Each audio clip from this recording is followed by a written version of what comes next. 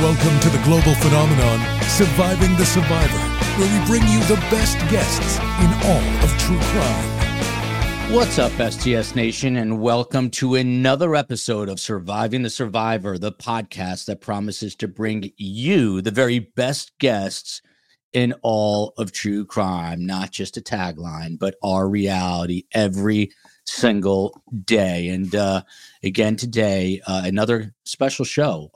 As you all know, we've been covering justice for Dan Markel for months on end, years now. And today, we focus so much of our attention on the Adelson crime family, the crime syndicate. And obviously, Charlie Adelson is convicted, and we will discuss him today, as well as Donna, who is sitting in a Leon County courthouse. But we are fortunate today to be joined by two of Dan Markel's former law students, and of course, Jeremy Mutz. I'm going to introduce him right now.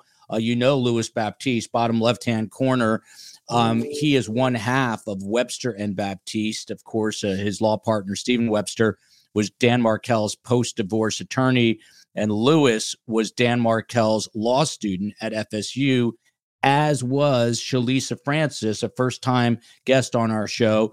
She is a graduate of Florida A&M University in Tallahassee, where she received both her business degree and MBA. She's also a graduate of Florida State University College of Law. And as I said, one of Professor Dan Markel's former law students from his earlier years at FSU. Her legal experience includes employment law, personal injury defense, and contract law. She currently practices insurance defense litigation at a Fortune 50 company. That's not 500. That is 50. That's a big company. And last but not least, that is Jeremy Mutz, the man you know well. He specializes in criminal defense, family law, and divorce law.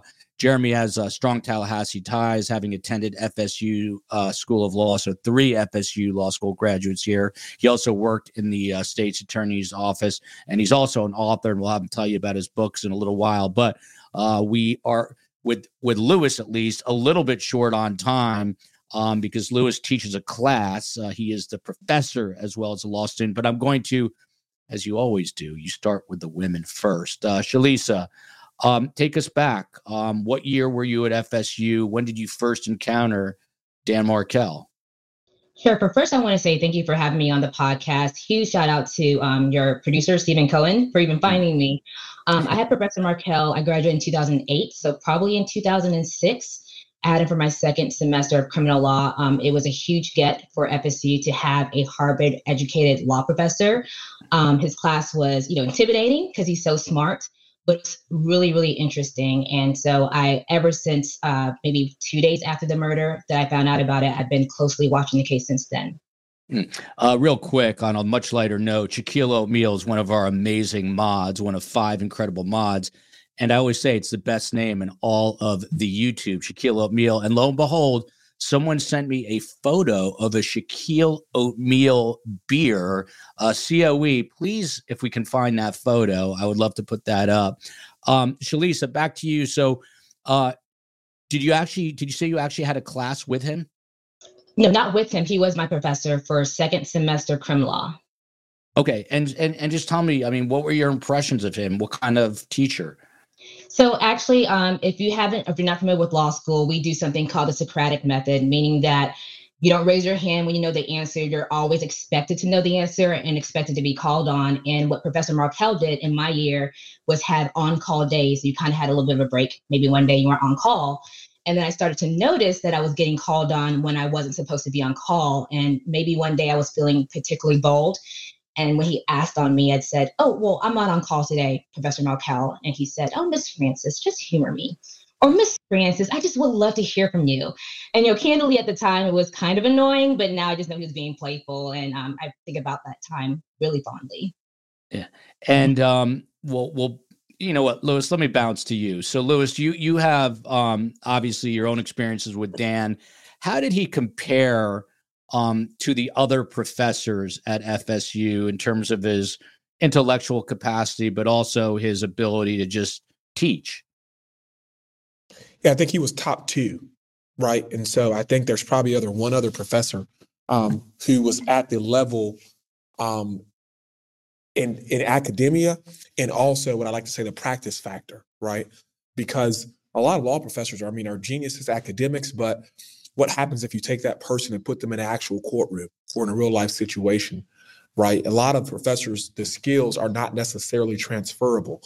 But with Professor Markel, when he was analyzing a case, he could make a closing argument, right? And so you saw the litigator, because of course he was a top-notch, big-time litigator, right? He wasn't just a professor. And so you also saw that X factor where he could leave the classroom and litigate if he needed to. And like Shalisa says, you saw that in classes, the way that he pushed his students, the way that he called them, the way that he forced you to analyze a case or ask a question or, ask you if you consider this. And if you did, expound on it. And so he was respectfully challenging, and it's not always comfortable to be challenged in law school, even though you expected it can sometimes, be annoying, but he did it in a way where you didn't feel belittled, right? And it's so often as law students, we're young, we're naive, we're fresh. And here you are talking about a Harvard, Oxford educated law professor, and you're going back and forth. It's easy for a law student to leave that encounter feeling like they were either belittled, looked down upon, like it was condescending, but Markel was never that. It was always discourse. It was back and forth. It was, I like to call it legal tennis, right? His class was legal tennis for the steady back and forth. And you walked away a better player. That's an interesting way to put it. Lewis only has about 20 minutes. So I'm going to bounce back to him. You're teaching a class. I don't know if you care to share what you're teaching, but I'm just wondering if when you're in the role of teacher, if you invoke or think about Dan Markel and the way you approach teaching. All the time. I think that, so I teach a intro to litigation class at FAMU. My class is, 20 to 30 juniors and seniors, maybe one sophomore every other semester. Is my probably fifth semester teaching, being a professor here.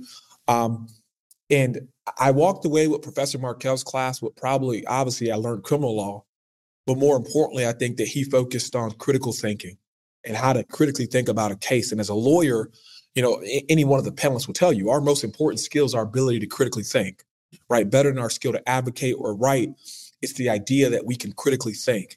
And so Markel pushed students to critically think. That's what he did. And so in my class, I tell my students the most important thing you're going to learn in here is critical thinking. It won't be about how court goes or how trial is or how, what to expect in a tort case or a contract case. If I can help you or enhance your critical thinking, then I've done my job. And so, and Markel, more than anything, he enhanced my critical thinking, right? And that's important because he was a criminal law professor, right? That was his area. But his ability to teach you critical thinking wasn't limited to criminal law, right? You take those skills and they're transferable to every sector, every field, every division. And so, hey, if I can be half, 50% of the Professor Markel was, then my kids are well served. My students are well served. Well put. And those kids are on the way, I bet. The real kids. I'm waiting for that, Lewis. Maria Lebrecht here says you should have Peter Tragos from the lawyer. Maria, you got to watch our show. He's been on. We've had the lawyer, I know the lawyer, because he's been on the show. Canada always in the house. Jeremy Mutz, you and I have maybe 2 or 3 years on Lewis and Shalise. We got a couple years on them. He was obviously, Dan Markel was not at FSU, I don't think, when you were there. About 2 years later, 2 or 3 years later, I finished. Yeah. I mean, what do you think, being a Harvard undergrad, Harvard law professor, one of these legal scholars on the rise, what do you think it did? Both Lewis and Shalisa just talked about it. What did it do for FSU's reputation as being a top tier law school? It certainly enhanced it. I know at that time, Dean Widener was the head of FSU, and that was part of his goal, was to attract people that would not only enhance the school's image, but also improve just quality in general. I think he was really looking for substance as well as, the image. But you have the best professors, you attract the best students, and I think that was what his intention was. And you want interesting faculty. You want faculty that bring, interesting articles. And I think Professor Markel brought that with his network and his networking and his conferences and things all over the world. That's, I think, what they were looking for. This question is for Lewis. I'm not sure if you can answer this. And by the way, again, Lewis has to teach starting at 6, so he's got about another 16 minutes with us. And after that, I've got questions plenty for Jeremy and Shalisa, but I'd like STS Nation to weigh in with your own questions. Obviously, we've covered this for a long time, so these are going to be 2 amazing guests remaining. And if you have questions about the case, please put in the triple Q, like you see here, all caps, helps me, and I will deliver them. But from JJ Dawn to Louis Baptiste, love Louis, were the family's books, I guess if this divorce was going to go forward, were the financials, this is how I understand it, going to be opened up and looked at if Dan's motions proceeded? Do you have an answer to that? Do you know? Yes, I think so. The answer, I think, is yes. And so when you say that, and yes, as to Wendy's books, right? So I think there's a separation, a wall that exists that would prohibit Dan or Webster from at that point discovering any of the financials of the other Adelsons, right? I don't think that would be reasonable under the discovery rules. But for sure, if you were to look at the family docket, some of the last motions that Dan was filing, Professor Markel was filing before his murder, he was filing motions for contempt. He was saying that Wendy had grossly understated her assets and grossly understated her income, and that she had hid accounts, right? And that these were serious motions. And he was alleging in thorough. Well, I think Lewis froze up there a tiny bit. He's coming to us from where he is teaching. But Jeremy, money is always a big motive. And if this was going to be exposed, could that, in your opinion, have potentially been some form of motive for this crime to move forward? I think so. I think part of the accusation was that Wendy hid assets, didn't disclose assets, so she was facing contempt. And as a lawyer, that would affect her reputation, maybe her standing with the bar. So it would be very serious. And our other guests have kind of reminded me of something because they've recounted their experience in the classroom with Mr. Markel. But I do want to remind people that originally law enforcement looked at whether it might have been a disgruntled student because, not everything that occurs in the classroom is always amicable. And even the nicest people will rub somebody the wrong way, depending on the context, depending on the situation. Any person, even the nicest person, there might be moments where, they have conflict. So they actually looked at students as potential suspects in this case.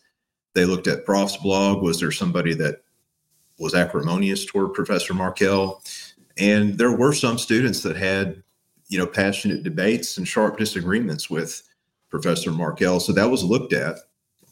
And I think that's what is interesting about, any murder case, that in the beginning, this was a whodunit. So they were looking at people on the blogs. They were looking at past students that may have, had a run-in, and, whether some of that was justified or not, that was looked at. And it's just interesting that people are many things, even the most respected, nicest person that we know, you could open doors that they never thought would be opened. And there are people that for one reason or another could have had a run-in. Lewis, I wanted you to just finish your thought there. Yeah, go ahead. Yeah, I think that for sure there was a motion for contempt that Professor Markel filed.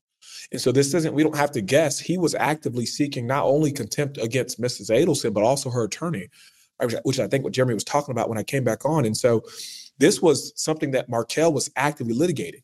And like, Webster said early on, Professor Markel had his hands in every pot when it concerns legal motions. He was reviewing these motions, editing these motions, and drafting these motions. I will also say, to Jeremy's point, I think he's right, but I think what that shows us regarding the investigation is just how lost law enforcement was. And I think it was because there was no motive, right? They couldn't think of a motive. And so because they couldn't narrow it down to a single place, they had to think that it could be everybody and it could be anybody because of how respected he was. I remember that morning, I tell people I was on the couch and Webster called me and said, I got bad news. And I'm like, what? He's like, Markel's gone. And I'm like, Gone where? Like, immediately I thought gone to a different law school. Like, he went, he's a Harvard guy. Like, what do you mean gone? And he was like, no, like no longer with us. And I'm like, what? And his first thing he said was, I think you want to talk to I want to get you to talk to TPD because, they want to know if there was any situations with students that you might know about. And I think my immediate response was, no way. I think the immediate response of FSU law collectively was that, and of course, there's students who get bad grades. Law school is tough. It's graded on a curve, right? So it means that there's a number of students that have to do below a D, right? Especially in the 1L class. And so, but the law school collectively, and I remember because I was there at the time, and I was taking summer classes. So I was actually on campus. We collectively thought that it was insane, right? That any student would be a part of committing a crime against Professor Markel. Because, he wasn't, he walked around in, I guess we call them like the gladiator sandals, right? But, the sandals with the straps, you know what I mean? He walked around with sandals with the straps like he was going to the beach. You know what I mean? That's what his door was covered with, kid pictures. His sons, Lincoln and Ben's paintings and their drawings covered his entire door. And so that tells you what kind of person he was, right? That, he's at a FSU law school, at that top 50 law school. He didn't take himself so serious that he came every day in a nice suit, which he clearly could afford, right? He came comfortable and he had his kids' pictures on his door, and so that's the kind of person he is. And so, which is why when we heard that, we were just like, collectively, no way are you going to convince us, suggest that a student did this to Professor Markel. Ultimately, of course, we know it wasn't a student. It was the Adelsons, but that idea was out there and it was quickly shut down because of how preposterous it was. Yeah. And I want to get back to that whole notion of where you were, Shalisa, but very quickly back, to Lewis. Webster, whenever he's on with you, he always says, it's Markel. Without Dan, I wouldn't have Lewis. I wouldn't have Baptiste. So what was it? I don't think I ever asked that follow-up question. Did Dan, he obviously introduced you to, but can you take us to that moment in time? How did that all evolve? And so I can tell you, being candid, I had a bad semester. Somebody asked what IRAC was. I now know it was issue rule analysis conclusion. I did not know my 1L semester. So I walk in to my 1L semester and I do horribly. You know what I mean? I do just good enough to not be on the list of at-risk students, right? FSU has a list. I do just good enough to not be on that list. And so, because I didn't know IRAC. And so when I go to my second semester, like Shalisa, that's when I took Professor Markel. Obviously, I went to my law professors because you don't get your grades until December when you're home. And it's blind. So it's anonymous grading. There's like a bags number. And so when I get back to law school, I'm like, hey, professor, you clearly messed up because I did way better than this score. I'm not sure what paper you graded, but there was a mix up in the numbers. And so they were like, no, there wasn't. You just did it IRAC. All right. And so you didn't spot the issues of rules, analysis, to conclusion. And so I go into my second semester with Professor Markel. And to be honest, I have a chip on my shoulder, right? Because I believe that I'm an intelligent guy. I graduated FAMU with honors. And now I'm at FSU and I'm the opposite of honors, right? And so I'm at the bottom of the class. And so I have a chip on my shoulder going into my second semester. And so I'm challenging Professor Markel, right? I'm pushing. I'm like, no. First semester, I was way too deferential and you guys gave me C's. And so now I'm going to get into it, right? And maybe this is, and so I say that story to say that was my state of mind going into that semester with Professor Markel. Just like Shalisa says, he has, it's, Socratic method, you get called on, but more often than not, I was raising my hand. Like, if every other class, if not every class, I was raising my hand. It got to the point where he'd be like, Lewis, we're going to get to you. And then I keep my hand up, like, get to me now. You know what I mean? And so then we'd go back and forth. Obviously, I've said before that Professor Markel was a big believer in retributivism, right?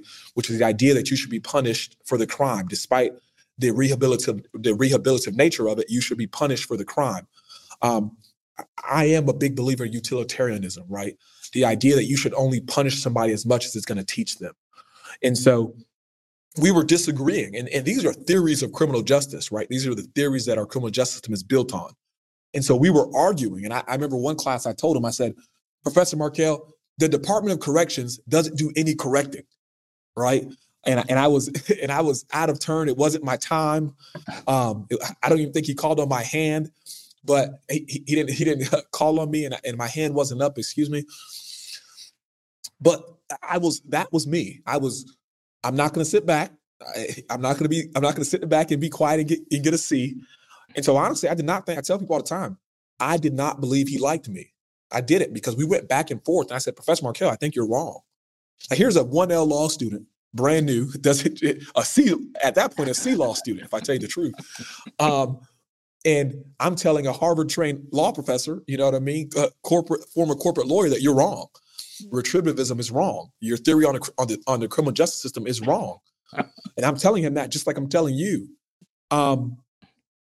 And I leave that class, I get my grade, and I'm like, it's my first A. And I'm at home because I didn't get a 1L job because, again, I told you guys that first semester was bad. And so I didn't get a 1L job. And so I'm at home changing oil on a 2002 Ford Explorer. I'm changing the oil, and I get a call from Stephen Webster, and he gives me a job. You know what I mean? On the phone call, no interview. Obviously, now we're partners, and it changed my life. But I said, you calling for me? He's like, yeah, Professor Markel told me I should call you.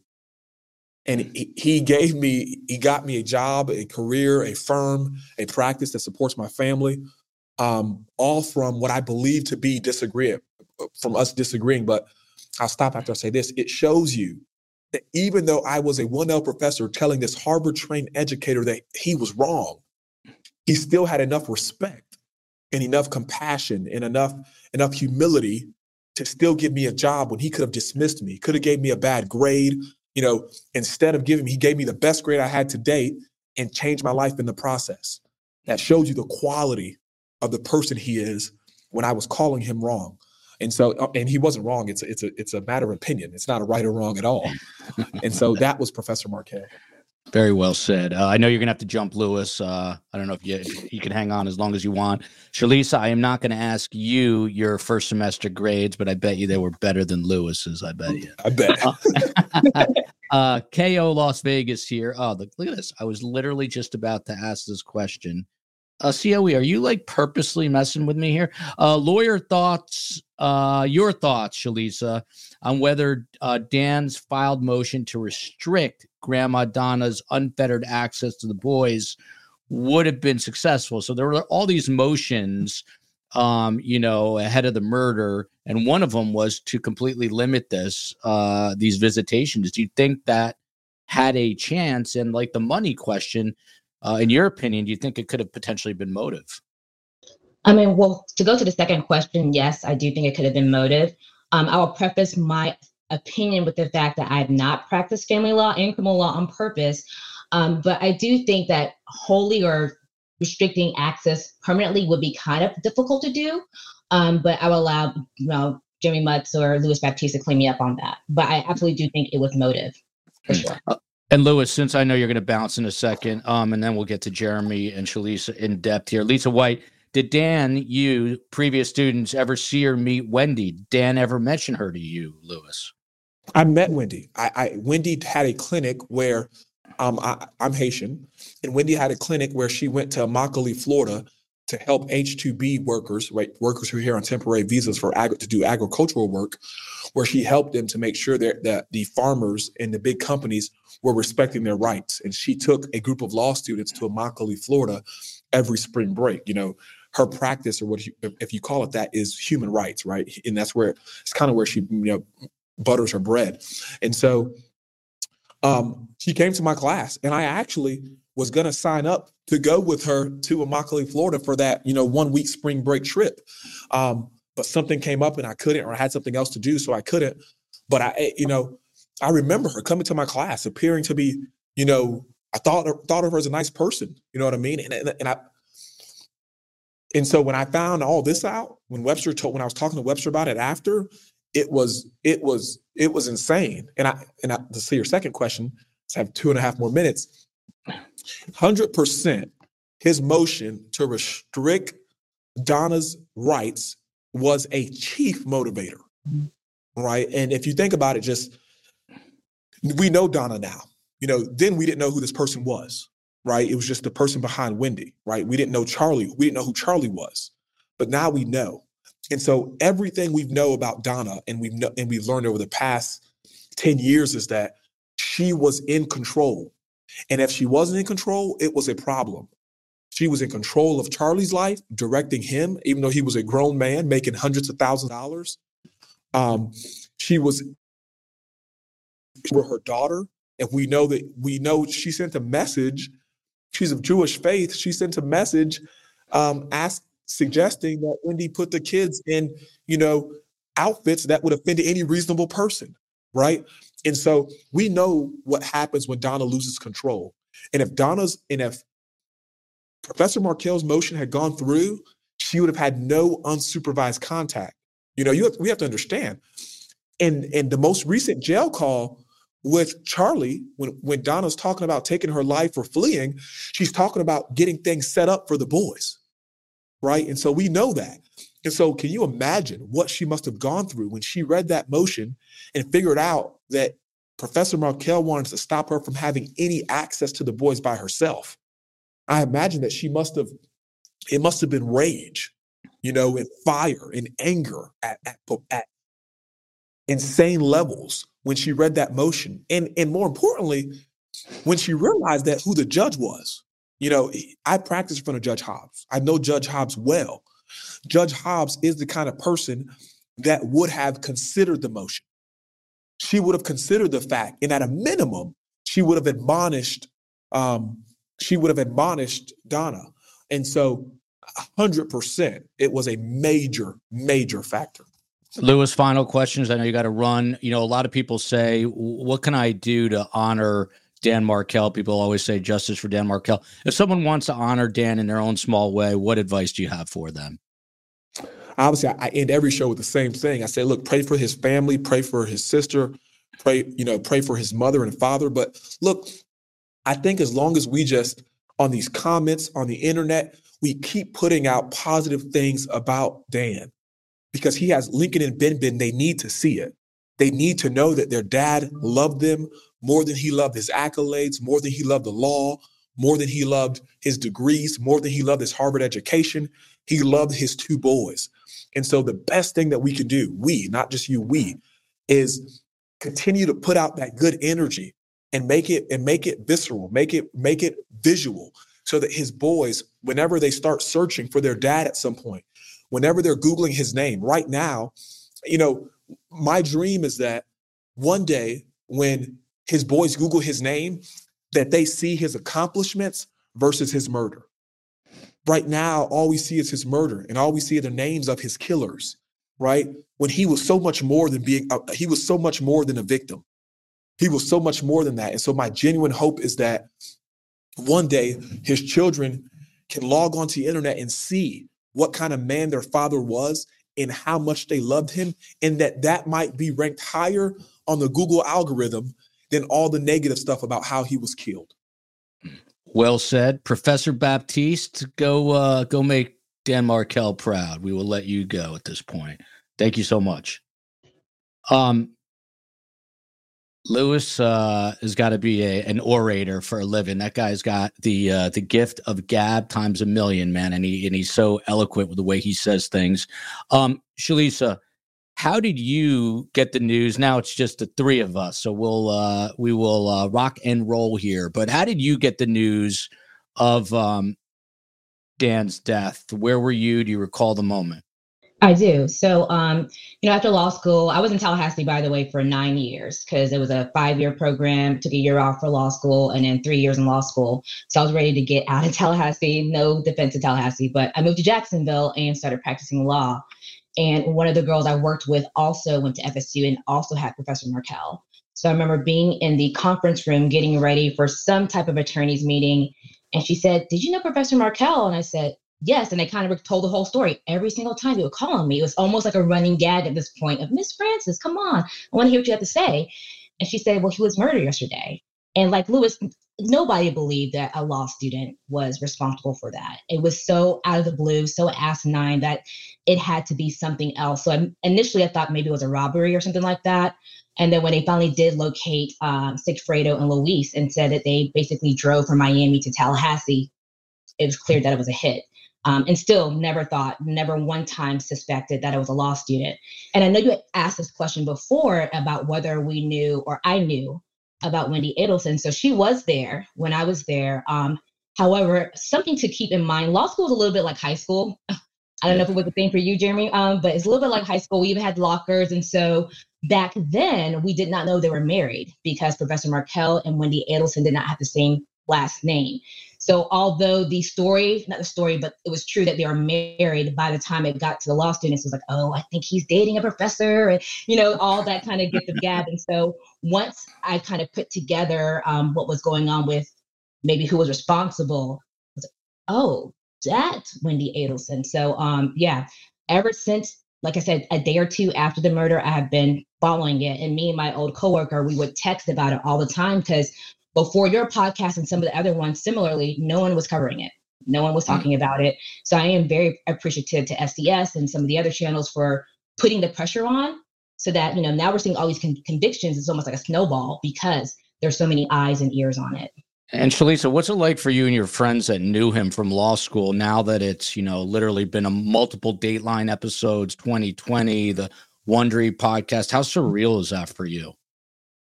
I talk about it all the time to the fact that my coworkers probably think that I'm probably obsessed with it a little bit.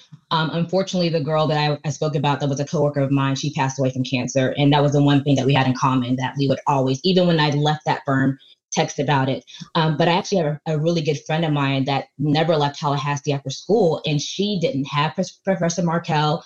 She went to FAMU with me. And she even says, and she lived in that same neighborhood, that Benton Hills area. And she says, sometimes I drive into my driveway and I would think about that. The fact that this man was just on the phone, talking to a friend about his kid's schooling, thinking nothing's going to happen. He's in his comfort zone of his home and somebody execute him. So, we talk about that now all the time because she still lives there and still lives in that Thomasville, Benton Hills area. By the way, I'm glad Steve Cohen found you. Steve Cohen is the best at finding guests. He is great because I don't have a social media presence. I'm like, I don't know how, but I'm glad he's done. He's got the secret sauce for that, and that's why he's part of STS. Roxanne A here. Wendy, by the way, that's impressive that you don't have a social media footprint. More people should be like you. few millennials that do not like social media. I'm like a 75-year-old man. Oh, that's good. That's a good thing. Jeremy, to you, Wendy said, by the way, send in these triple Qs. This is a double Q. I'll still take a double Q, but if you get me the triple Qs, now's the time. We'll, even though despite the subject matter, we'll have some fun with Shalisa and Jeremy with your questions. So Wendy said she couldn't buy the house, Jeremy, in October 2013 because Dan hadn't paid her, but she had taken a lot of money in 2012. Can that account for anything outside of immunity? There's always these questions about Wendy's immunity. Can you sort of define it from a legal sense? Because the state subpoenaed her to testify, the state compelled her testimony, her appearance at trial. She has use immunity. So the state cannot build a prosecution on what she says as part of that testimony. And there is some case precedent that would say that they have to completely wall off the rest of the investigation to be able to show that not even the slightest tinge of that testimony was used to put forward a prosecution or lead to other evidence, and they have to almost wall it off. So they would have to prosecute her completely without anything from that testimony. It creates a sort of a challenge for the prosecution. Could they use something with the financials and so forth, some discrepancy, possibly? That might be a collateral matter. They may not be able to impeach her on that, but there may be some relevance to it that they could. I don't know the ins and outs of the finances with the house. I will say, as to the motion to require supervised visitation with Donna, it's not so important the chances of success with the judge, but what's important is the impression in the mind of Donna Adelson to drive that forward.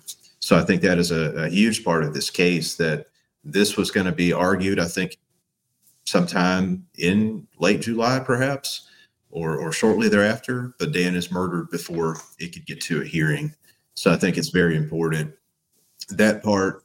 But I think the threat of contempt certainly was a lesser part of that. And I think if you look at the family, a lot more has come out recently about the family dynamics, how they all kind of circle the wagons, and Donna is fiercely protective of the kids. And I think even there's some indication that Harvey has made some statements of, you don't do things to my kids. Well, they circled the wagons. Wendy was not going to be held in contempt. Donna was not going to be required to have supervised visitation. And they set this plot. They pulled the trigger on this plot. By the way, go ahead, Shalisa, go ahead. If I can add, I totally agree with Jeremy. It's not the fact of whether or not the motion was viable, it's whether or not Donna felt threatened by it. And I know Wendy has testified multiple times that Dan didn't take that motion very seriously. I find that really hard to believe because he's a lawyer. And why would you file a motion that you did not take seriously? But disregard all that. Donna probably took it seriously. I'm sure she did. So it doesn't matter if Dan took it seriously or not. I doubt that he didn't take it serious. I know about the banana bread that she testified about, but he wouldn't file something he didn't take seriously. And I'm sure Donna did. So yes, it's definitely a motive. By the way, a lot of people are wondering where Carm is. She'll be back. She's on vacation again in New Jersey, visiting her. When you're 84 and a half, you can take vacation. She's visiting her second great-grandchild. I'll post some pictures on Instagram at Surviving the Survivor.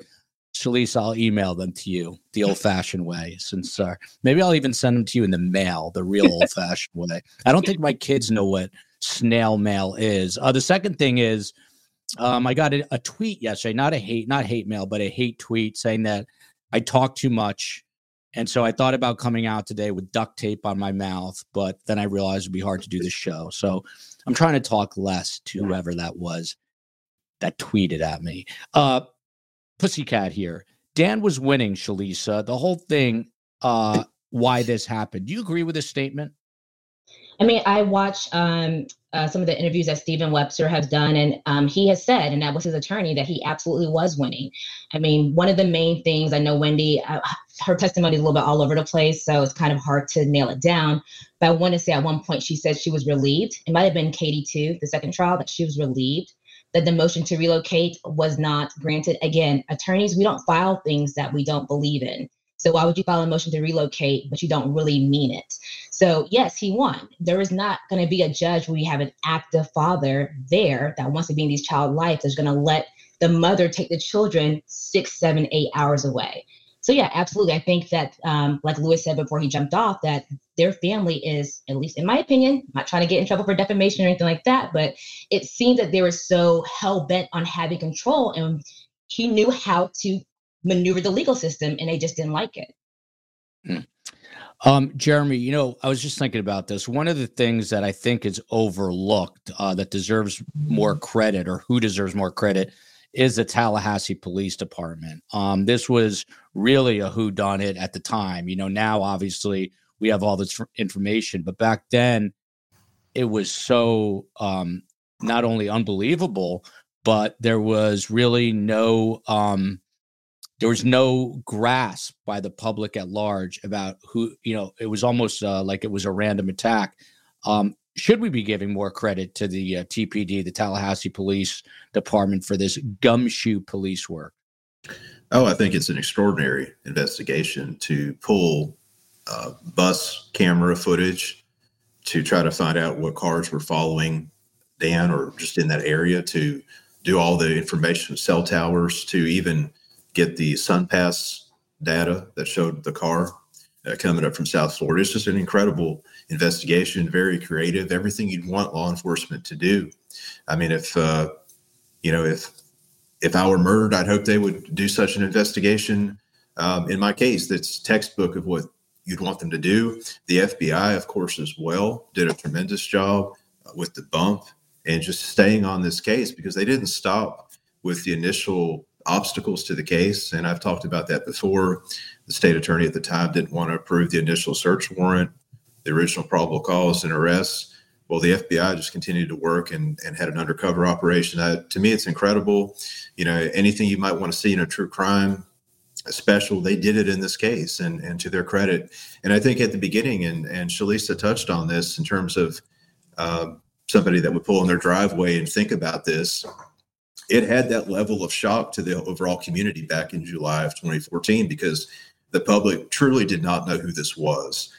And I alluded to that earlier in the sense of law enforcement had a pretty wide net that they were looking at. But of course, they narrowed in pretty quick on this was family. This was somebody who intensely hated, not just a little disagreement, but something enough to kill for.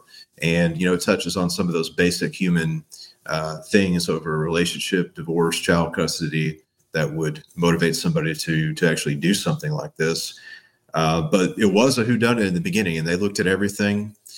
They had to, and they looked at his background, people he knew, people he had contact with. Was it a disgruntled ex-girlfriend, former spouse or boyfriend of a girlfriend? They had to look at all those things and weed out what didn't apply. I mean, they obviously had to look at people like Jeffrey Lacasse, and there's some evidence.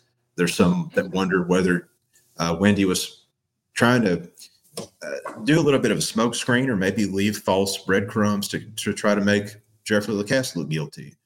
And she did things that were cute, perhaps you could argue, bought the bullet bourbon and other things to kind of maybe throw off law enforcement and confuse them a little bit. So they had to go through all of that and then laser in on the true culprits. And I think they deserve tremendous credit. I know firsthand, I talked to some of the investigators at that time and through the summer of 2016. And, they would ask me things about what I thought, because I had just left the office and, was privy to some of the inner workings of the state attorney's office. And they were concerned about why the case wouldn't go forward. And so I got a glimpse into what they were doing and how hard they were working, as well as the other side of the coin at the state attorney's office. Yeah, it was an amazing job done by them, albeit it has taken so many years to get justice. But without them, there wouldn't be the justice that we are seeing being meted out right now. There was something, what was it that I wanted to, I'm losing my mind here today. Mandy Strong, to you, Shalisa. Bigger picture here, but the question is obviously, do you expect Harvey to relocate to Tallahassee? I can have you answer that. But what about the fact that this very prominent, affluent, wealthy, periodontal family goes down this deep, dark, hole, and, obviously one member of the family is already convicted, and likely a second will be convicted come September 30th once this trial begins. What about that fact that they had everything and they're seemingly about to lose it all? I'm kind of dating myself a little bit here, but I remember watching, I won't say the person's name, but a politician who kind of fell from grace. And I was watching their interview, and they purposely did it during the Olympics, so nobody would watch it. One of the things they said is that I got so high up in power, I just never thought I could get caught. And I think that's what it was. If you have access to everything, you don't think the rules apply to them. Instead of going through the proper channels and finding the appropriate motions and actually letting it dawn on yourself that there's no way I can pull these kids away from their father in Tallahassee. Maybe we can come up with a compromise and get a job in Orlando, so that way it's not far. I can go to Tallahassee and I can go to Miami, but that just wasn't an option. And they had to, in my opinion, again, take a much more extreme route. And then for the other question about Harvey moving to Tallahassee, I'll say this: if anything ever happened, I don't have any children yet, but if anything happened to my children and say they got put in jail, I would do whatever I could to be near them. But as we can see, when Charlie got convicted, they were going to run to Vietnam. So do I think, I'm not Harvey, but sorry, Charlie. So do I think that Harvey's going to move to be with Donna? No, they weren't even at his trial. They weren't even at his sentencing. They weren't even at his conviction. I know they were going to maybe testify, but not even to be there. So do I think he's going to go relocate to be close to Donna? No. And then right back to you, Shalisa. Fly Guy in the Blue Sky, I like the name. The changing of the boys' names back to Adelson, an unconscionable act by Wendy, plus We know about these very public emails now between Donna and Wendy. At one point, Donna is saying, hey, dress these kids up in Nazi uniforms. I mean, how did you square that when you got that information? That's pretty much as low and disgusting as someone can get. So I'll be transparent because I knew Wendy Adelson was at our school. I initially saw parts and bits of her police interrogation or interview, and I thought she was innocent. And then honestly, the fact that changed my mind was two things. One, if you're going to change the boys' names to protect their privacy and their safety, you would change it to Smith, Johnson, something like that. You don't change to Adelson, whose name has been swirling in the news just as much as Markel.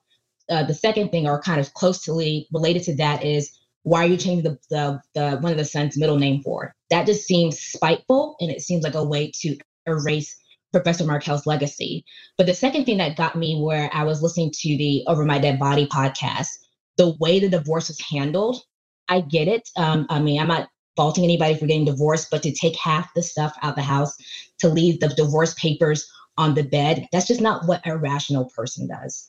No. Especially when it's testified on the stand, there was no physical abuse or anything like that. So that is what changed my mind about whether or not Wendy Adelson was involved. Yeah. And Shalisa, since you're a first timer on STS, some of these questions are frequently asked, but it's interesting to get different perspectives.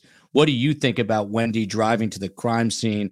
Just a coincidence? I mean, Charlie Adelson seems to think it's a coincidence, and he's annoyed as hell by it when you listen to the prison calls. And I'm going to ask Jeremy about those prison calls in a minute, but your take on that.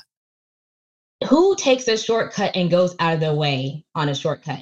Am I going to drive through a residential area that probably has the speed limit is 35 and is riddled with speed bumps when I can get right straight to the source? So no, I do not believe it was a coincidence. I've seen her over the past 3 trials kind of change. Oh, I try to drive up to Trescott, or I drive past it.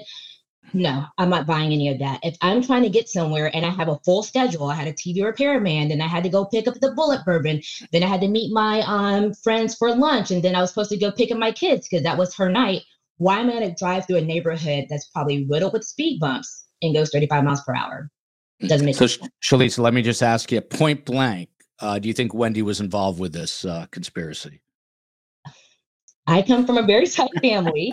And this is I'm coming from this perspective. My family is very tight. I talk to my mom all the time, my dad, my sister. There is no way that they were going to plot something on my behalf and I didn't either okay it or know about it. There's no way.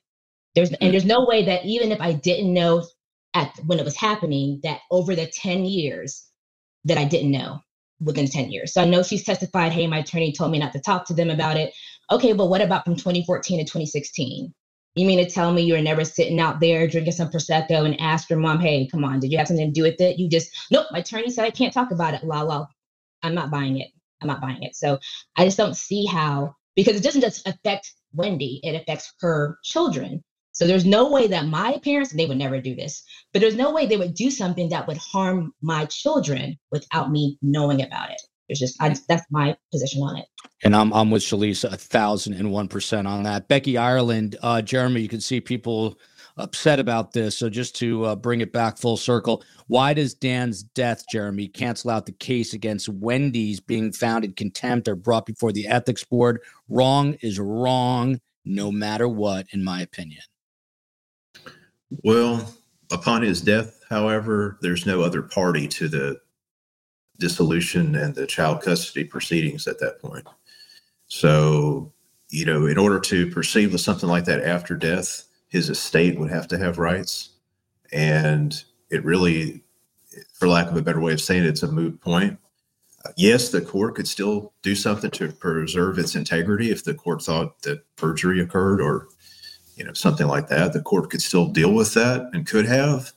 But I think once the party is gone that would drive the case forward, I think it, in most cases, would go away. And it's not so clear cut that it would have bar implications. As an officer of the court, we can't lie. We can't lie or withhold information in financial disclosures, but it's not as clear cut or automatic.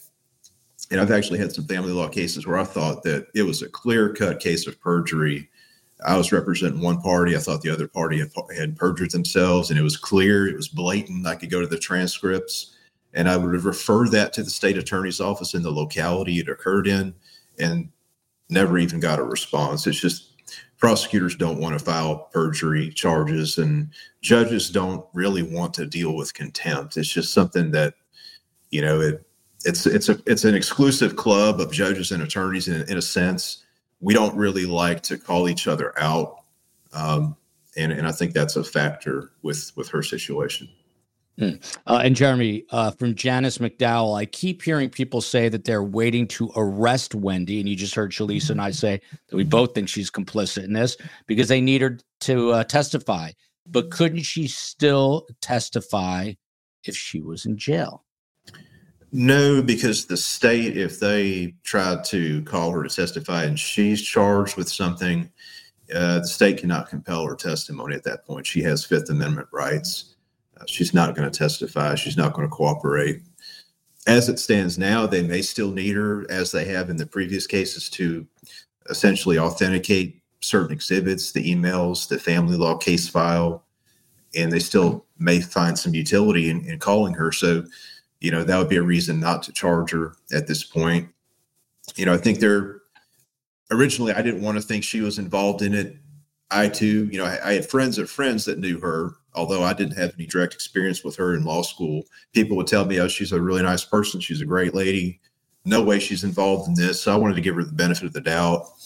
And it took me 2 or 3 times watching her interrogation to finally think, this is, I think, contrived in many instances. I still wonder about the drive to the scene. Was that an attempt to obfuscate her activities and almost like hide in plain sight by saying, of course, nobody involved would drive to the scene, take the spotlight off of her? Or was it she just couldn't help herself? She's so curious. Was it actually done? Was he murdered? And she drove to the scene and it's outside the plan. And maybe that's why Charlie's a little bit frustrated with her in the jail calls. I was actually listening to that one today where Charlie was going on about how she drove to the scene. Of course, that's a coincidence. And, he was upset about it, almost like she just did that on her own. That wasn't part of the plan. For those who do not know, Jeremy Mutz, his passion is writing. He's an author and he writes about crime. Jeremy, the point in the show we are at is tell everyone the name of your books and where they can get them. Well, thank you, Joel. And you're a writer as well now, and I look forward to reading your book. But thank you. The first one I published is called The Chance I'll Take. It is a cold case murder mystery available on Amazon. And then the second one is a prequel to that. It's called Don't Call It Murder, also on Amazon. And, sometimes life imitates art. When I wrote the first one, a couple of years later, I went through a similar type of very political experience with a cold case sort of going off the rails. Never really intended to be prophetic, but that also gave me some things to maybe diffuse into the second one.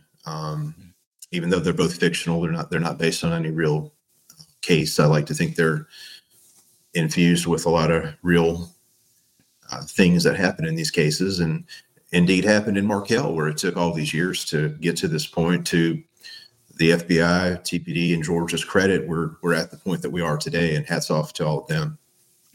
By the way, this is the point in the show where I will get the hate mail and people will tell me not to talk too much, but it is official. Carm and I are recording the Audible version of our book in a studio in Miami beginning Wednesday. And let me, when she gets back from her vacation, she already told me that she has a quote unquote dry mouth, which I never knew until I told her she was about to do this. She then pulled out her dry mouth spray made by Biotine, which we should be a sponsor of, or they should sponsor us, I should say, and was throwing excuses out at me. Now, Carm had to read an ad for something that you guys will soon hear about, and it was about a 10-second ad. And let's just put it this way. By the end of it, Carm and I were almost throwing down. We needed an octagon, and we were really ready to go at it. She made up for it by buying me a fire blanket, which I've never heard of this in my life, but she bought me, which is sitting in the front seat of my car and will probably sit there until there's a fire in my house and I won't have the blanket, but eventually I'll bring the fire blanket into the house. But my point is this: how are Carm and I going to read 80,000 page book, and we have to do it quickly. Please send me strength.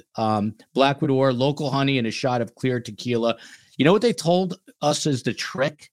Eating a green apple takes the moisture out of your mouth, but simultaneously moisturizes. It takes the saliva, but moisturizes your mouth. So I will try, get a carbon monoxide. I do have a carbon monoxide. Thank you, Mommy Black Widower.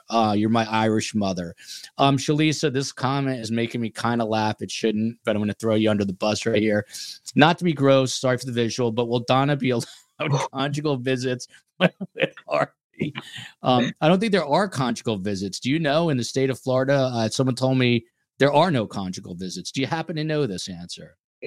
Jeremy, do you know the first thing that comes to mind, unfortunately, is that scene from Arrested Development where they had conjugal visits and Job couldn't take it. But that's the only thing I know about that. And Shalisa, I don't know if I don't know how people have different levels of quote unquote obsession with this, but have you listened to the jailhouse calls? What are your general impressions of them? It seems like two people who are in denial about what's happening. I forgot, it was one of your guests that said they have convinced themselves of their truth and absolved themselves. And I can almost see how they would think, well, Dan forced us to go this route. One of the things I did listen to was the interview with Attorney Rashbaum. And thanks for doing that. I thought was very enlightening. And I think he's a good attorney. I think he did the best with the facts he had. But one of the things that was really perplexing to me, and still that's never kind of fleshed out in the jailhouse calls either, is why did they want the extortion or double extortion theory to be a surprise? I don't understand that to me, because the whole double extortion thing is that I am a victim of a crime. And once Katie, Luis, and Sigfredo were arrested, you didn't say anything. Once they were convicted, you didn't say anything. And so you didn't say anything to your sister. So why would you want that to be surprised? So I think the reason why that theory is so not plausible is when you if I'm believing this extortion theory thing, when all of the negative elements were away from you, you still never said anything about it. You didn't say anything to Markel's, who've been looking for justice for the past almost 10 years at this point. You didn't say anything to your children, your sister, who that's the father of their children. I mean, it just doesn't make any sense. So I was actually really interested at that one comment that they wanted it to be a surprise, because that just actually makes the theory much worse than it already is. Yeah, 100%. What do you think about that exchange where Donna, it's the so-called hot mic moment where she basically says she's getting advice from Dan about fleeing the country, and that is presumably Dan Rashbaum. That really complicates the case because, as you know, he could be potentially called as a witness. What kind of curveball is that in this entire saga that's ongoing? Well, I want to say after I watched the interview on your channel that he didn't deny that was the Dan they were referring to. Right. So, but he read a prepared statement on that. And I can understand that. He probably, as attorneys, you can go to the bar sometimes and get, advice on certain things like the ethics hotline. But again, I'm not a criminal attorney, but I can see how that can complicate things for the prosecution if they had to call Dan to the stand, not to make that be a bar. And I don't think they would want to delay the trial any further. So I don't know how much farther they're going to go with that, but maybe Jeremy could, again, clean that up. Yeah. That would be my guess as well. Yeah. That's what I would think. They would want to muddy the waters with that. The case is strong already against Donna. Mm-hmm. That would just open up to, attacks and other things, ultimate appeal on the case. And at the end, we'll get to the appeal that Charlie is working on with his attorney Ufferman, who's apparently very excellent attorney, a very excellent appellate attorney. Janice McDowell, and this is back to you, Shalisa. Does the panel think that by Wendy and Harvey not showing up in court is any kind of consciousness of guilt? If they're innocent, what are they afraid of? Obviously, in a legal sense, it's not consciousness of guilt. But what did you make of the fact that Charlie sat there all by his lonesome? And again, I think that's why the extortion theory just falls flat, because you're talking about a close-knit family. And according to Charlie's own testimony, he told Donna pretty early on, he just couldn't keep it to himself anymore. He told Donna that I'm being extorted. So again, I'm not a mother. I hope to be one day. But if my child is arrested in April 2022, and I know the truth that he was extorted, I'm screaming it from the mountaintops. What I'm not going to do is let my child, even though he's a grown man, but I'm not going to let my child sit in jail for 1.5 years when I know the truth.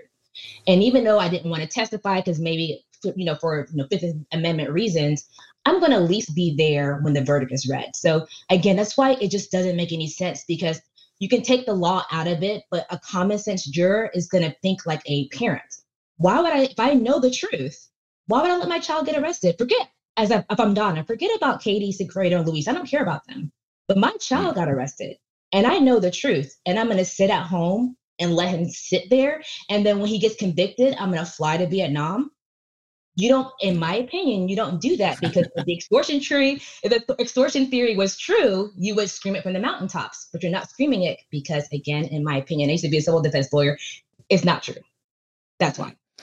By the way, Black Widow, who's my other mother in the Republic of Ireland, says we need Shalisa on Women's Hour at the CO. She's telling the COE that I'm going to say y'all, since it's Tallahassee audience here tonight. Y'all better come up with a name for the COE show, or you better come up with it, COE, but it is not going to be the Women's Hour. It's got to be more original than that. So, sorry, Black Widow. Tattletales.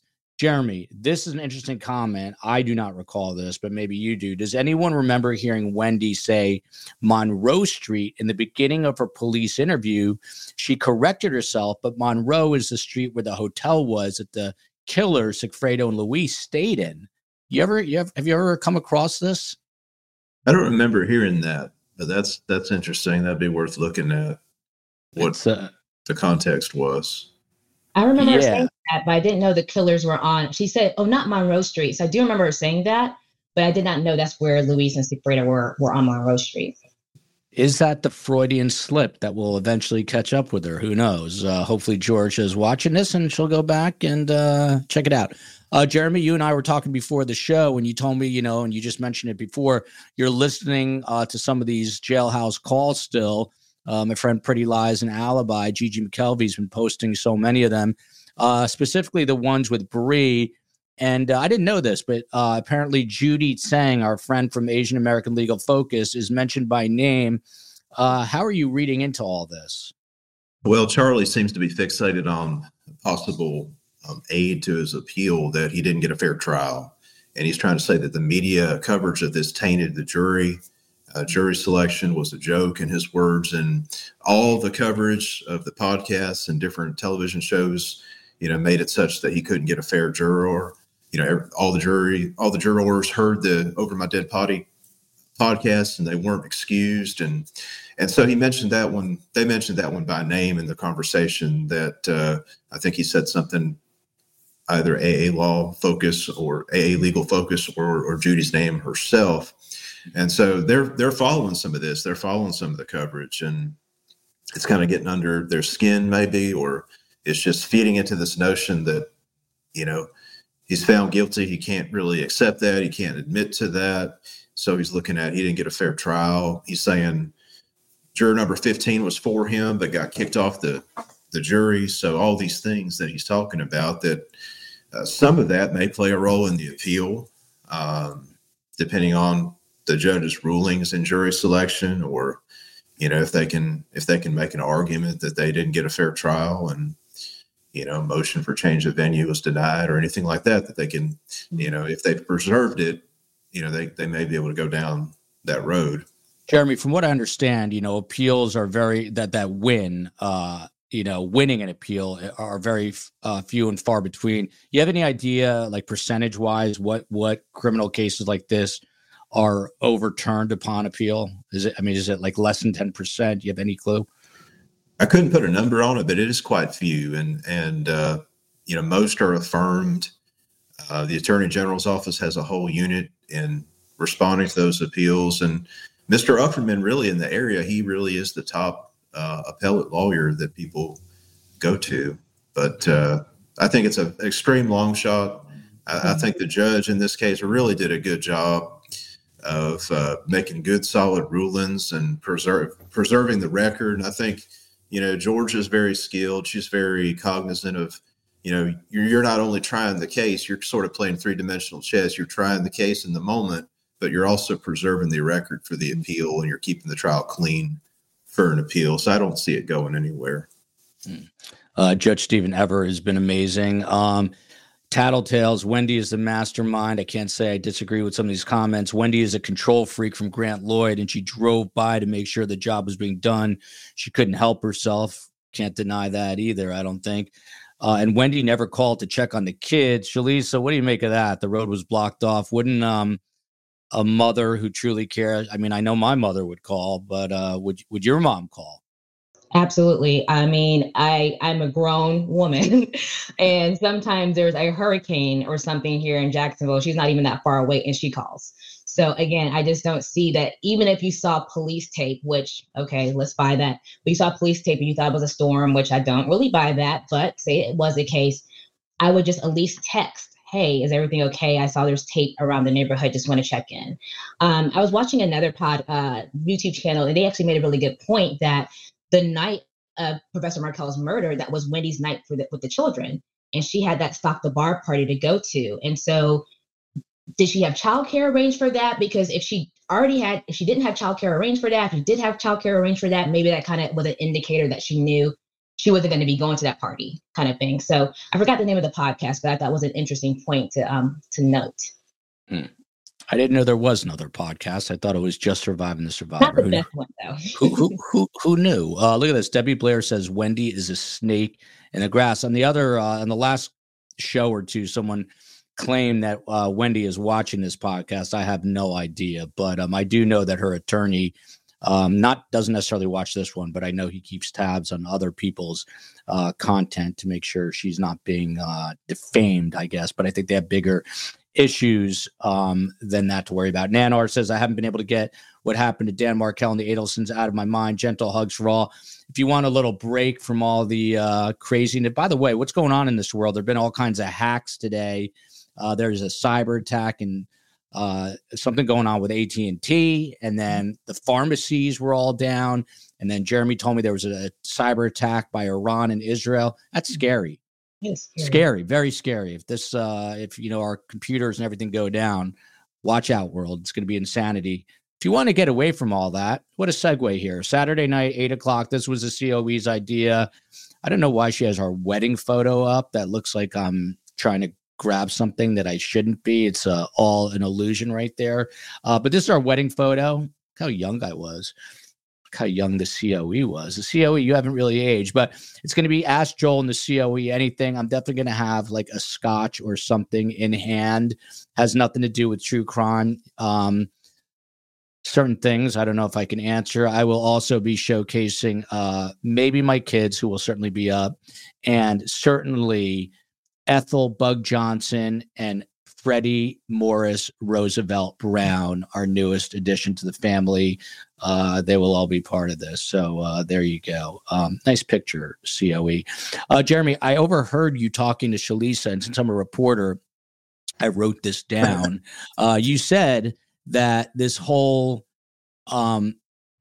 case writ large, the Adelson case, may help other cases, at least in northern Florida.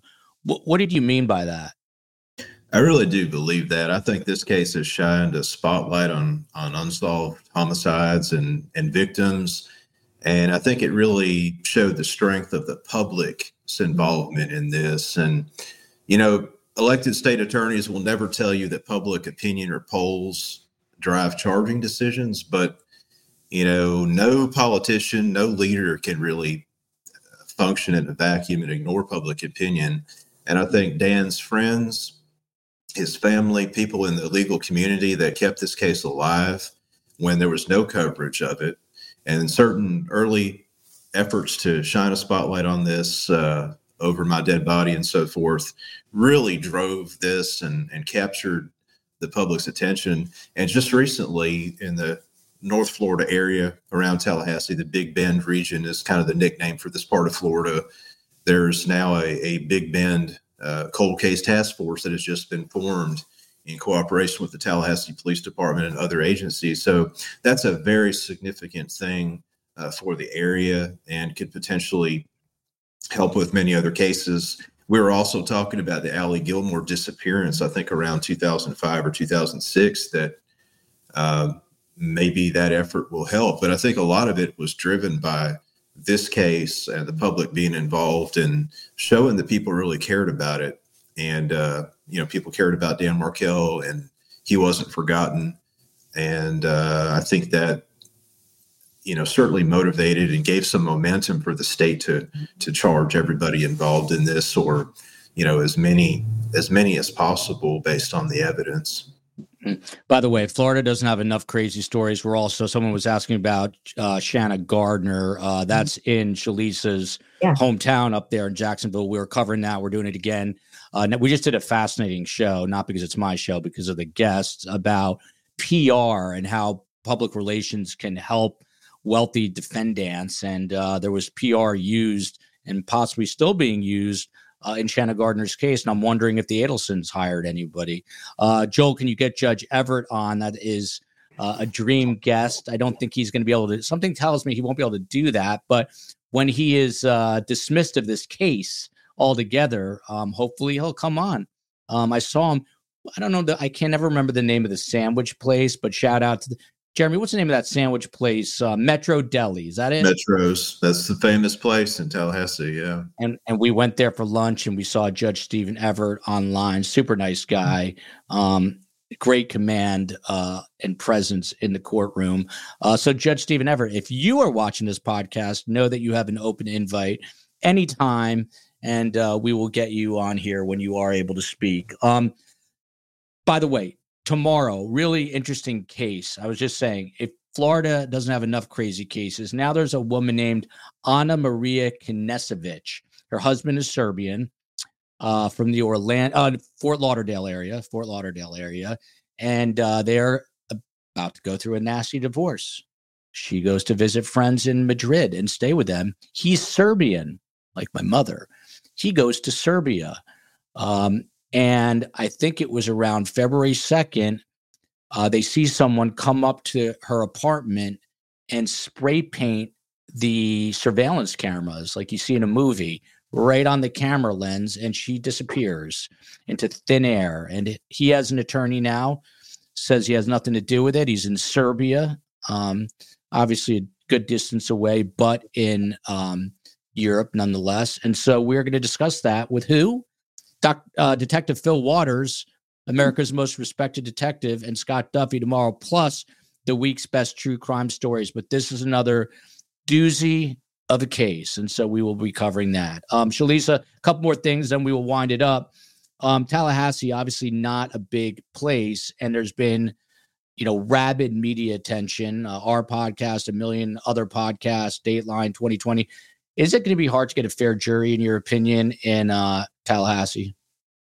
I mean, it could. I think think about the trials back maybe a decade ago. There wasn't YouTube. Hang on one sec. Space Coast, this is a good one. The Friday show with the three guys is being rebranded to women's. Very good. That's my brother-in-law. Go ahead, Shalisa. I'm sorry. No, I'm just saying with the existence and how much social media is there and how much, now the case has been covered by Dateline 48 hours, 2020.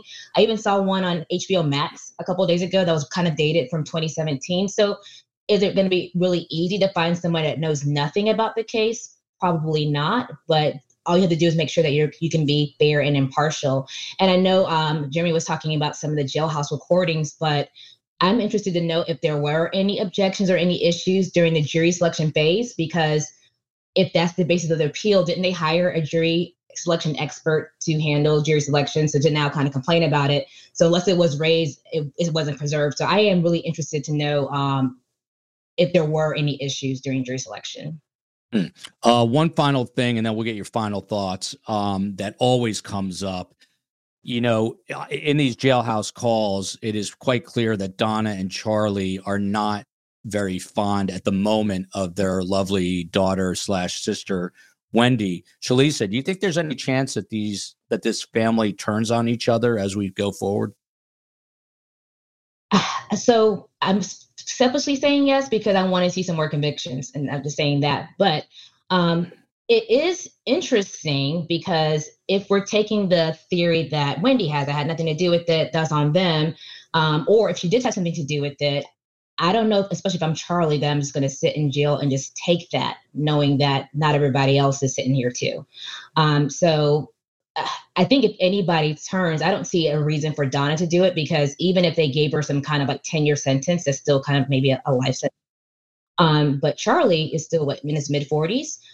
So maybe there's something there. I know that one of the things I was really interested in was Sigfredo's appeal, and I know that got denied or PCA'd, so it was affirmed. But I'm thinking you might not have a lot of information about Wendy to really turn on anyone. But I'm really fascinated by him because he hasn't really said anything, which is very interesting. Yep. I'd have to agree with that one. Special shout out to Louis Baptiste, who joined us for the first half hour. The professor and a lawyer is now teaching at his alma mater. He is one half of Webster and Baptiste Attorneys at Law. He practices out of Tallahassee. And of course, Dan Markel was his professor at FSU. Jeremy Mutz, who could be a professor, he could be teaching creative writing as well. He is a criminal defense, family law, and divorce lawyer out of Chipley, which is in the Panhandle. I never knew this. We're in the same state, but Jeremy is an hour behind me. So he has an extra hour today, an hour more than I do. Jeremy, your final thoughts on where we head next. Well, maybe that's why Florida has so many weird crimes, because we're such a big state, so geographically diverse in terms of population and lifestyles. To have a state be as different as South Beach and Miami versus Chipley and even smaller areas up here.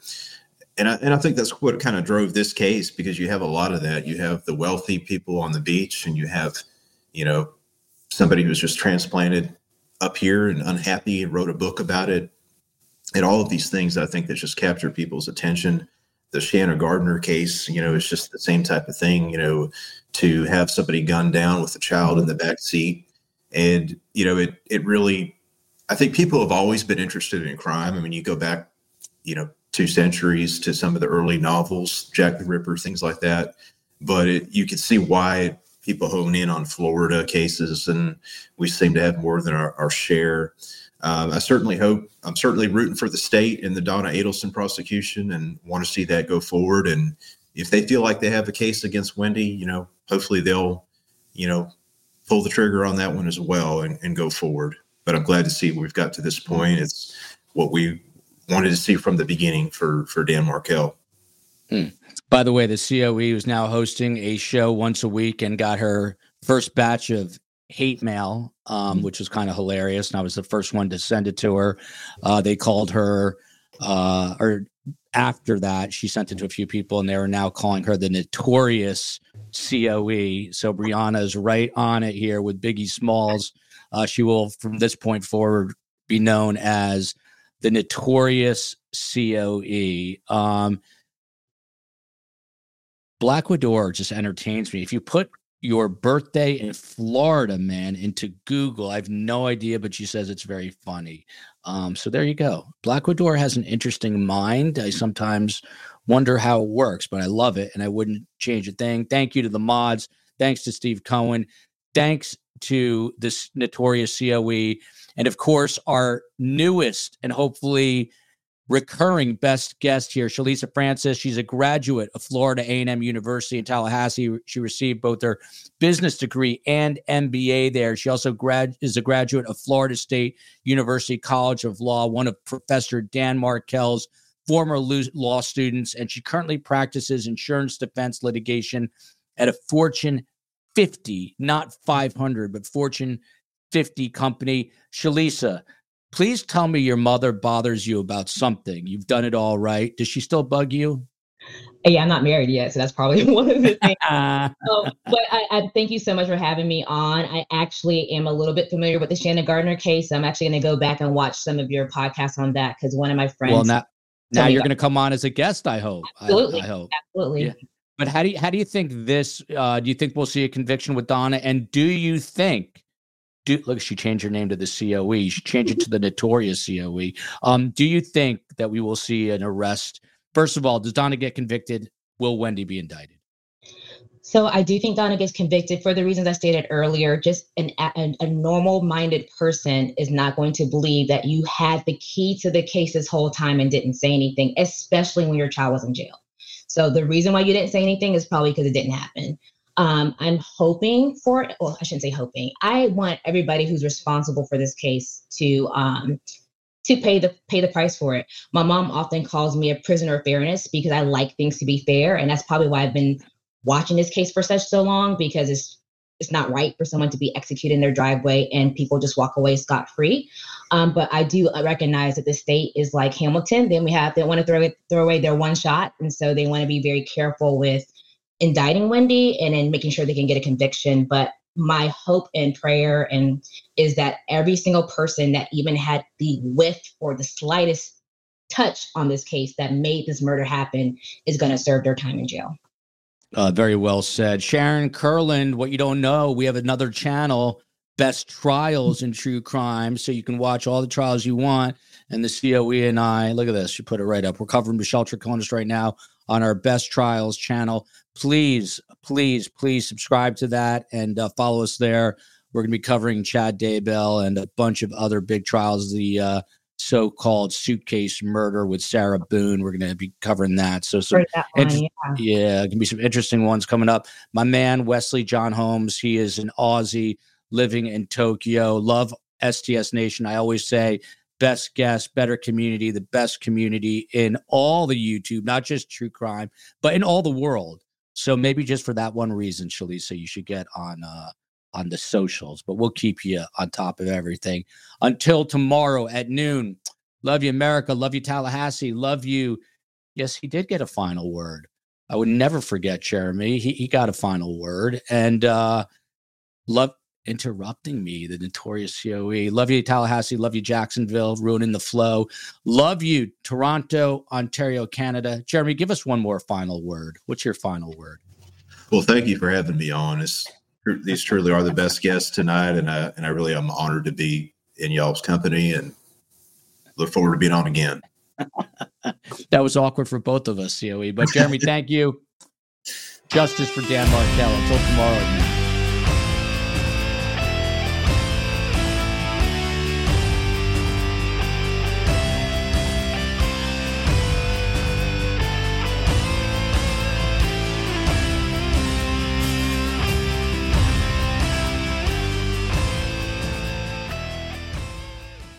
Final seconds of the game, a chance to score, and the chance has gone begging. If your business's commerce platform keeps missing the target on golden opportunities, get the MVP you deserve.